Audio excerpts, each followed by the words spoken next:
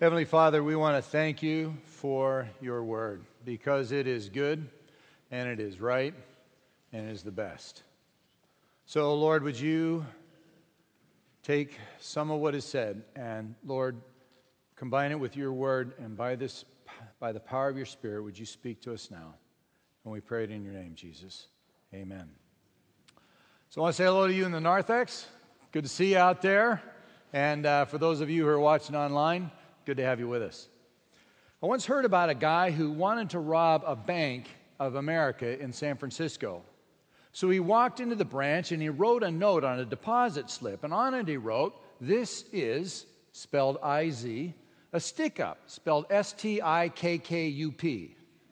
"Put all your money, M-U-N-Y, in this bag."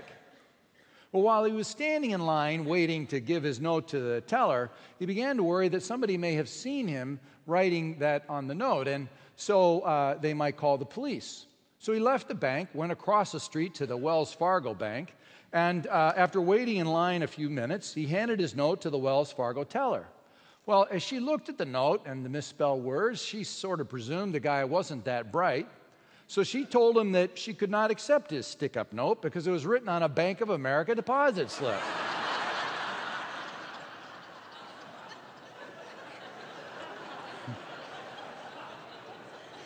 It gets better.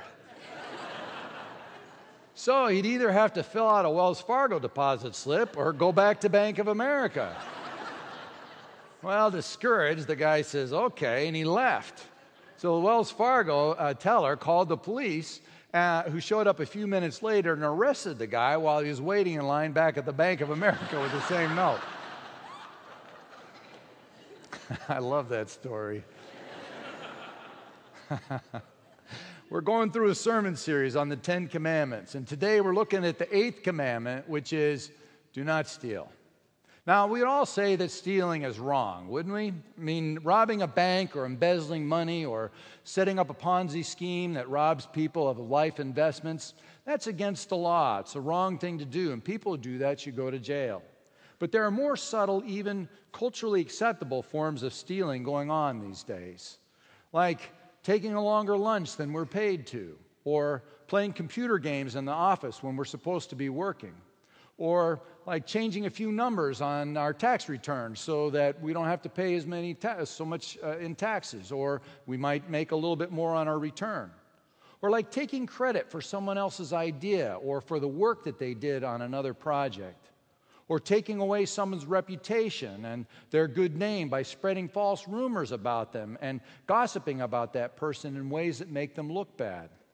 Or swiping somebody's self-image because we're overly and constantly critical of someone. Or cheating on a test or an assignment, that's stealing answers. Or manipulating someone and taking advantage of them in a way that is financially beneficial to us, but comes at their expense. You don't have to be a follower of Jesus to believe that stealing is wrong. But there are some times and some situations where it seems that some people seem to think it's okay to steal. They're quick to rationalize. You know, it's not like I'm robbing a bank or other people are doing it or, I deserve this. It should have been mine in the first place. Or my favorite, I'm not hurting anyone. Well, if that's true, then why does this commandment make it on God's 10 list, his big 10 list? Why is this commandment on there? I think there's a few different reasons. But it turns out, I think there's a bunch of commands, really, if you think about it, that could have been in God's big 10. Like, thou shalt put the lid back on tight before putting it in the refrigerator. Makes sense to me. Or if the gauge is on empty, thou shalt go put gas in the car instead of leaving it in the driveway for me to fill up. I like that one. Or how about this one? Thou shalt not cut in front of me into my lane and then slow down. I mean, if you're going to slow down, stay in the lane that you were in. And now that I've said that, you watch. People are doing this all over the state of Washington. I mean, stay in your own lane if you don't need to use the one I'm in. I'm just saying. Now, those are commandments that really mean something. I mean, those apply to life, don't they? I mean, that's rubber hits the road, literally. Well, turns out not so much. The first reason that this commandment is in God's Big Ten is this: that stealing messes up our relationships. Stealing blurs the boundaries between what is yours and what is mine, so that what is mine and what is yours, well, what is mine and what is yours, that's mine too. Stealing glorifies my desires so that what I want matters more than the person who owns those things, even to the point where I'm willing to deceive or to manipulate or do in secret whatever it takes to get what I want. Stealing is the ultimate act of selfishness, like murder and adultery. And the bottom line to stealing is that it betrays and destroys the trust that is at the foundation of every relationship. Trust that takes so long to build up and which only takes a moment to ruin. Second, stealing messes up justice. When some things are okay to steal and other things are not okay to steal, well, that just gets confusing because there are no clear boundaries anymore, and because apparently the decision to decide, whether it's right or wrong to steal, it's left up to the person that's stealing. And when stealing is okay sometimes and other times it's not okay, well, then that makes the principles of justice just really weak. Because every time someone steals, there's a victim. There's always a victim. And an arbitrary system of justice means that sometimes we protect the rights of victims, and other times, well, sometimes it's just a bummer to be a victim. So get over it. And there's nothing just or fair about that. Third, stealing feeds our obsession with ourselves. Greater success, better titles, higher salaries, more stuff are the end goals of a self-possessed world, and maybe why this command can sting so much when you think about it. Because it confronts our culture of greed and self-absorption and all the ways, no matter how subtle or sneaky, people might dishonestly gain an advantage or make a little more money. Where the line between dealing and stealing gets all fuzzy and just gets lost. Now, of course, I'm talking about the culture back then in Moses' time, right, when these commandments were given. Well, last, stealing represents Jesus. Misrepresents Jesus, sorry. Nicely said. The third commandment is about using the name of Jesus well. And we went over that third commandment a few weeks ago. This is about representing him well, reflecting his love, his grace, his truth to other people. It's about making Jesus look good and sharing his good name with other people. Stealing undoes all that, and it sends an entirely different message than the one that Jesus was all about. So those are some of the reasons why stealing is on God's top 10 list. God cares about our stuff, our property, our possessions, the things we need to live. God cares about that. But he also cares about the stuff that other people have too. All right, that's the prohibition. That's the negative. That's all the part about why we're not supposed to steal. But as we've been saying through this series, that behind every negative, there's this grand positive. That behind every time God says, no, don't do that to something, there's also a yes, where God is inviting us into something that will make us free, something that will help us to thrive. There's really three ways to look at our stuff. The first is to say, what's mine is mine. That's selfish. The second is to say, what is yours is mine. That's stealing. The third way is to say, what is mine is God's. And so I'm going to share some of it. Because sharing some of what we have is the best way to get free from our constant need for more stuff. Giving away some of what you have to people who need it. The Bible calls that generosity. Now, surprisingly, this commandment doesn't quite capture our attention like the sermon last week on sex, does it? I mean, go figure, right? Giving, it just doesn't seem to carry the same level of interest for us. Scott got to preach on sex last week, and they did a great job with it, actually. If you haven't heard it, I'd encourage you to pick that up. But talking about giving doesn't sort of hold the same interest level as that topic. And besides, talking about giving, it gets really close to the edge about talking about how much to give to the church. And I just want to put that baby to bed real quick to say, I'm not going there and won't be talking about that. Besides, I figure if Scott got to talk about sex, he gets to give the giving to the church talk too.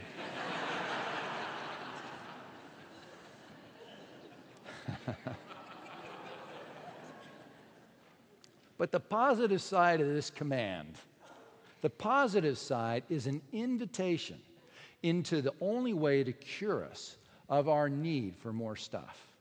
Because we're meant for more than just living for ourselves. We really are.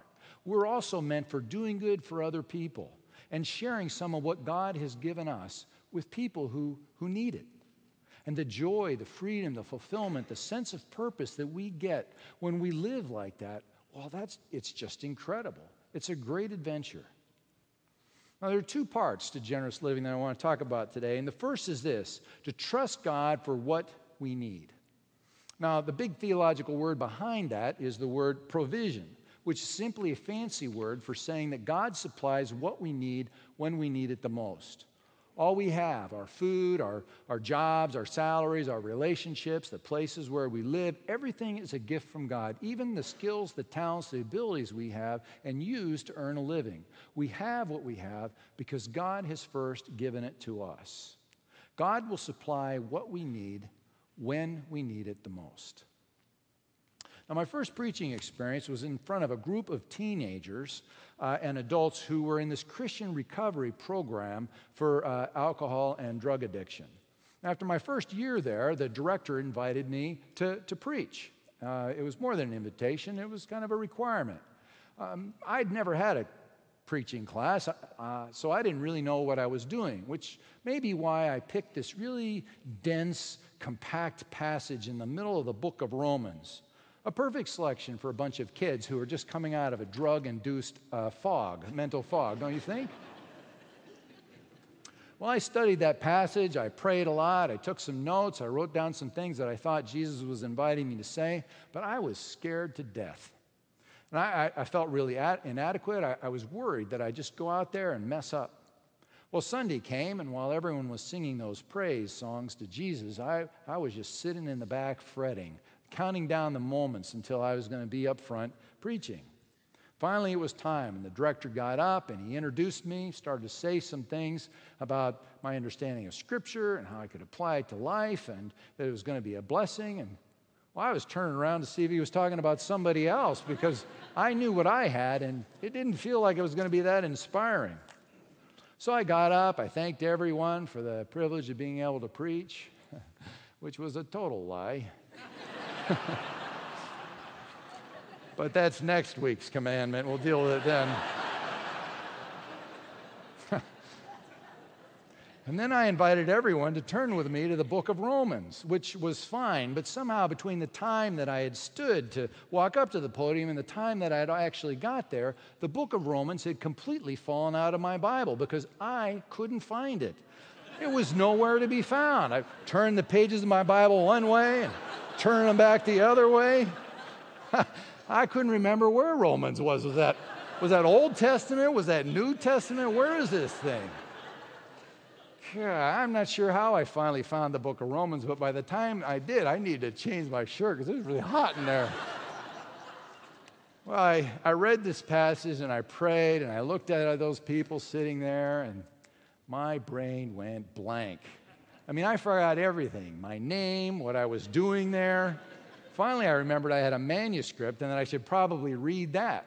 So I did, but the problem was that in the interim, I'd apparently forgotten how to read because every word, I'm stumbling over stuff, and the stuff I'm not stumbling over, I'm skipping, I'm just forgetting. And so nothing coming out of my mouth is making any sense at all. It's like I'm speaking this foreign language. They don't know what I'm saying, and I don't know what I'm saying. Well, these these grins that were on everybody's face when I was introduced had turned into Christian grimaces, which are kind of those frozen face smiles where the outside face is not really reflecting the inside voice, but it's losing the battle, When's this guy going to be done, you know? So I just gave up, said I was sorry, and sat down. And I died a million deaths as I was sitting there through the rest of that service. Have you ever been in a place like that? Where you just thought, man, I do not have what I need to be successful, or what I have is just not going to work in this situation. And you find yourself living more in fear than in faith. You ever been there? I've heard it said that the richest place in all the world are the graveyards, because there, buried and laid to rest, are all the gifts, the talents, the skills, the visions that God has given His people, but which were never used.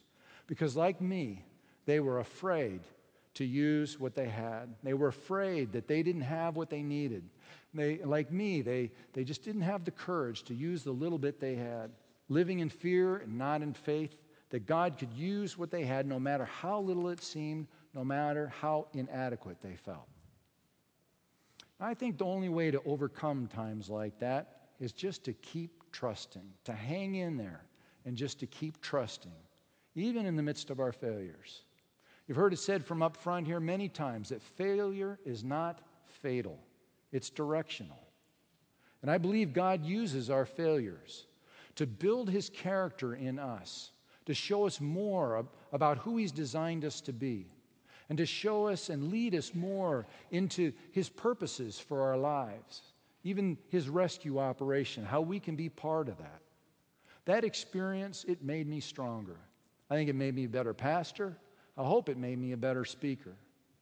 The first part to generous living is trusting God that He can use what we have, little as it seems, inadequate as we might feel, that God can use it all.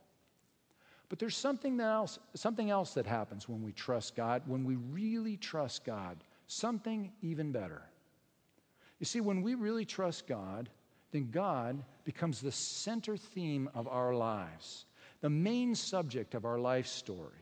And what we do with our story, how we write our story, how we live our lives, it all begins to center around our trusting God, loving Him, serving Him, believing in Him to take care of us.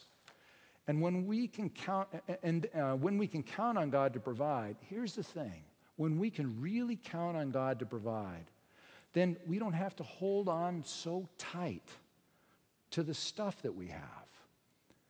We are free to let go because we can trust that God will provide more to come. Which brings me to the second part of generous living: sharing some of what you have with people who need it. Now, someone once said that there are two ways to get enough. One is to accumulate more and more. The other way is to need less. I would say there's a third way: to share some of what you have, to give it away. Most of you know that our church provided funding for the Center for Champions in Rwanda, and we provided that funding through a capital campaign called the Ripple Effect. The center is a campus for street children, or actually former street children. The year that they were clearing the land, getting ready to build the building there, I was there with a group from our church. On our last night there was a number of teenagers that came forward. They danced for us. And then after they were finished dancing, one girl gave her testimony. And she shared with us that she'd been living on the street and was forced to turn to prostitution in order to survive. But then she said one day she came to a meeting where, ironically, interestingly enough, it turned out that there was a group from our church leading a worship service. And the preacher invited the kids to come forward to give up their life on the streets and to receive Jesus Christ as Lord and Savior. Well, she came forward, and her life totally changed. She started school. She found a place to live. She stayed away from prostitution. And now that young woman has hope. And now that young woman has a future. She once was lost, but now she has a whole eternity in front of her. She once was a child of the street, but now she's a child of the living God. She was once stolen and used by men, but now she's been rescued and loved by the only one able to love her enough that He would give His life for her. There are so many stories like that at the Center for Champions. This last September, I was there with another group from our church, and we spent a good portion of our time visiting with the kids. There's 150 kids there today. And we heard about their stories. We took some pictures, and we put some profiles together. I just want to share some of those with you here. There's James. He says, life completely changed for me since coming to the center. Now I have family, and I am someone's child again. I feel loved by God, and I have hope for the future. Then there's Ernestine. My father was murdered during the genocide in 1994. I came to the center when it opened, and I finished the catch-up curriculum last year. When I was at the center, I enjoyed a Bible study and choir. This year, I'm able to go off campus to study hotel management. When I graduate next year, I'll move back to Kigali, which is the capital city, find a job, and be able to support my little sister in school. There's Jean Baptiste. Before I came to the center, I had no friends and no place to live. Now I have a place to live, and I have friends. Since coming here, I can read and write, and my favorite subjects are English, math, and science. Pray for me, because I don't have a sponsor, and that God will help me stay away from alcohol. And there's eGuide. I was on the streets before coming to the Center for Champions, and now my life is stable. I've finished catch-up, and I'm studying mechanics school. I'm so grateful for the opportunity to study. In my free time, I love soccer. Please pray that I can have a good life after I leave the center. And then lastly, there's Adeline. My father died during the genocide, and my mother is too poor to pay for my education and support. I've been a good student and leader of the girls' students. I've been going off campus to secondary school, studying computers, physics, biology, math, and anything else I can. I write songs for my choir. I am very happy. To her sponsor, she writes, I will be a great woman in this country someday. Now, if you want to learn more about the Center for Champions, we have a booth out in the Narthex. You can talk to somebody who just went there. If you want to sponsor a kid, they can help you do that too. But there are 150 kids there at the center, and the Center for Champions is there today because of you, First Presbyterian Church of Bellevue, because of your generosity. And because of your generosity, there are kids there whose lives, whose eternities have been changed. Living generously. That's what you've been doing. And we can live generously in more ways than just giving financial gifts and giving of our money. We can live generously by giving our time to tutor a kid through one of the ministries here at the church. We can live generously by stopping and just helping someone at the grocery store or in our neighborhood who we recognize needs some help. We can live generously when we give the gift of encouragement to someone who needs encouragement, like a coworker or maybe a teacher at our kids' school. We can be generous by looking around, and maybe there's a young couple you may know, a young couple with kids who could really use the gift of a night away from those kids. So you offer babysitting, so they can go out and just do that thing. Generosity takes a lot of shapes, and it takes a lot of forms. So I have a challenge for you. You ready? Is this on? Hello? Here it is. Each day this week, will you ask God to help you do one generous thing each day? Just to pray about that. Each day, that the Lord would lead you in such a way that you could do one generous thing every day this next week. Pray about it. Watch for opportunity. And if you do it, I'll bet you are going to have a really great week.